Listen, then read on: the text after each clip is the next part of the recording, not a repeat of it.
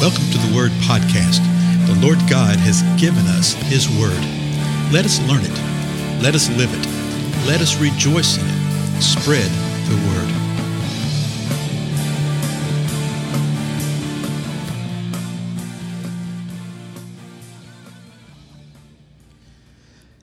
Blessings, everybody. This is Dale. Thank you so much for joining with me today on the Word Podcast. Well, let's continue on Matthew 24 by going to Luke 21. Right? We're going to do the cross-reference on the first part of what we've seen in Matthew 24. And remember the background. Disciples, four of them, had asked Jesus, hey, when will these things occur, and what's going to be the sign of your coming again and of the end of the age? Luke says this in Luke chapter 21, verse 8. And Jesus said, see to it that you are not misled. So we see in Matthew, Mark, and Luke that the Lord says the same thing. See to it that you're not misled.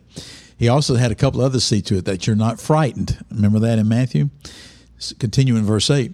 For many will come in my name, saying, I am he, and the time is near. Do not go after them. Luke has an extra thing right here, that the time is near. This is what they're going to be saying. I am the Christ. I am the Messiah. Or Jesus Christ. Jesus. The time is near, but they're going to be misleading. Do not go after them. Verse 9. When you hear of wars and disturbances, do not be terrified, for these things must take place first, but the end does not follow immediately. Again, you see how we're told point blank, we're given instruction, we're given a commandment to not be frightened. Here he says, don't be terrified. Don't be terrified. That is a strategy of the enemy. At the time of our gathering together right here is September of 2021, and we're about to celebrate the 20th anniversary, if you can call it that, of when the Twin Towers collapsed. What we think we know about that, for the most part, are lies, folks. But I won't get into that right now. The whole point of that was to do what has been done, to create what is literally called a war on terror. A war on terror. And you think, well, that's a good thing, a war against terror. Well, the war on terror brings terror. The whole point was to create that. Jesus knew this. He says, do not be terrified when you hear these wars and these disturbances, okay? As I mentioned a couple of episodes ago, we're literally in a war right now, but it's a biological war. It's not a war with weapons in the traditional sense of bullets and guns and such, but it is a war of a biological thing. Don't be frightened. Don't be terrified. Verse 10 continues. Then Jesus continued by saying to them, nation will rise against nation and kingdom against kingdom. And there will be great earthquakes and in various places plagues and famines. And there will be terrors and great signs from heaven. So notice, Luke's given us some really interesting things. He said there's going to be terrors, these things. A terror portent is the way it's translated in one version. Things that will bring forth fear, things that are designed to frighten man. There will be terrors. And then he says there's going to be great signs from the heavens. Okay, great signs. When you go over to 2 Thessalonians, I believe, Paul tells us that the man of lawlessness is going to come, and he's going to come with powers and great signs from heaven. The same thing.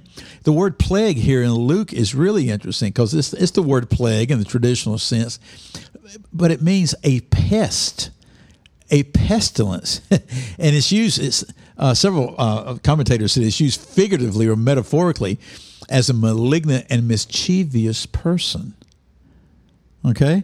And you say, well, maybe that's more than metaphorical. I think it may be. Okay? But then Jesus continues back over at Luke, verse 12. But before all these things, they will lay their hands on you and will persecute. Let's just stop there for a second. Notice he says, before all these things. Before all this stuff that I'm telling you about right here, before the nation rises against nation, and kingdom, the great earthquakes, before all this happens, you're going to have some personal attacks and tribulation. We've already seen this in Matthew and Mark, but we're getting a little better understanding of how the sequencing may come about of all this. So back to verse 12. They're going to persecute you, delivering you to the synagogues and prisons, bringing you before kings and governors for my name's sake. In the previous episode, we looked at that in Mark. It's for my sake, Luke says, for my name's sake. Well, how can it be for the sake of the Lord, for those who believe in him, to be brought before kings and governors? Verse 13 gives you the answer to that question. It will lead to an opportunity for your testimony. Yeah, we've already seen this, haven't we, in Matthew and Mark? It will lead to an opportunity for your testimony. The Lord is allowing this to happen to where you will be delivered to the powers that be to be able to testify of what God has done in your life. Verse 14 tells you how to do it. So make up your mind not to prepare beforehand to defend yourself. Well, we've seen this, right? But look what happens. Make up your mind. Make up your mind now not to prepare beforehand to defend yourself.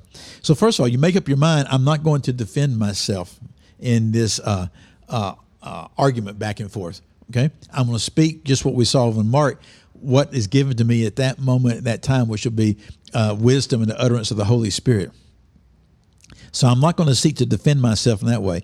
And I'm not going to prepare beforehand to do that. But you know what? I have to make up my mind before even that. Determine right now what you're going to do. And we need to do this as the body right now, folks. Determine right now, am I going to depend upon myself and my ability and my skills, et cetera, et cetera, et cetera, or am I going to rest in the Most High God? Make up your mind. You're going to choose one way or the other. Verse 15, Jesus continues, for I will give you utterance and wisdom, which none of your opponents will be able to resist or refute. So tell me, which would be better? The great outline I come up with, the great argument that I come up with, the great way that I present it and everything, or the utterance and wisdom of Jesus? Notice he says right here, I will give you. In Mark it says, but it's the Holy Spirit.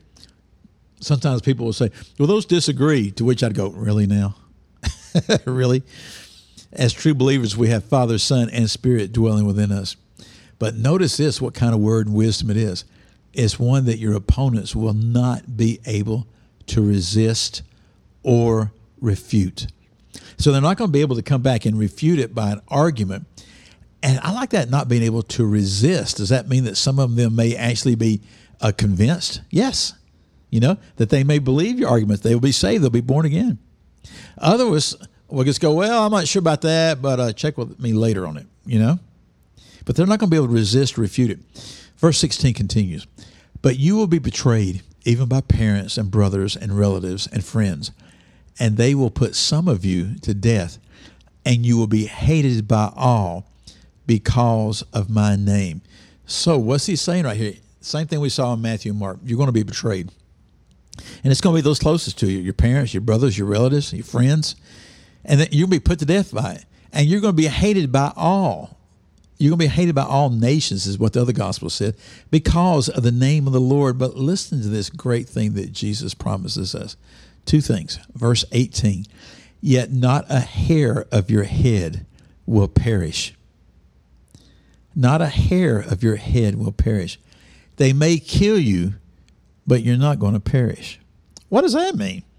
It means they may kill you in your corporeal existence right now, but you will not suffer the second death.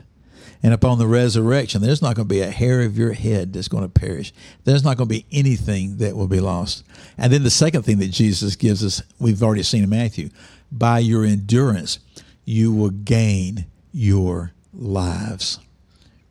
So it's not by endurance that you'll gain your salvation. It's by your endurance and enduring to the end that proves that you have true faith.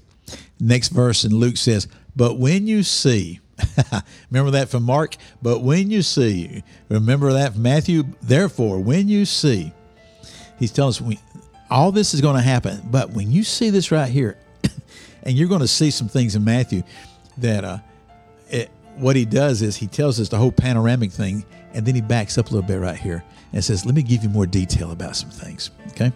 Well, again, I'm Dale. Thank you so much for your time. I'll see you in the next episode. Goodbye.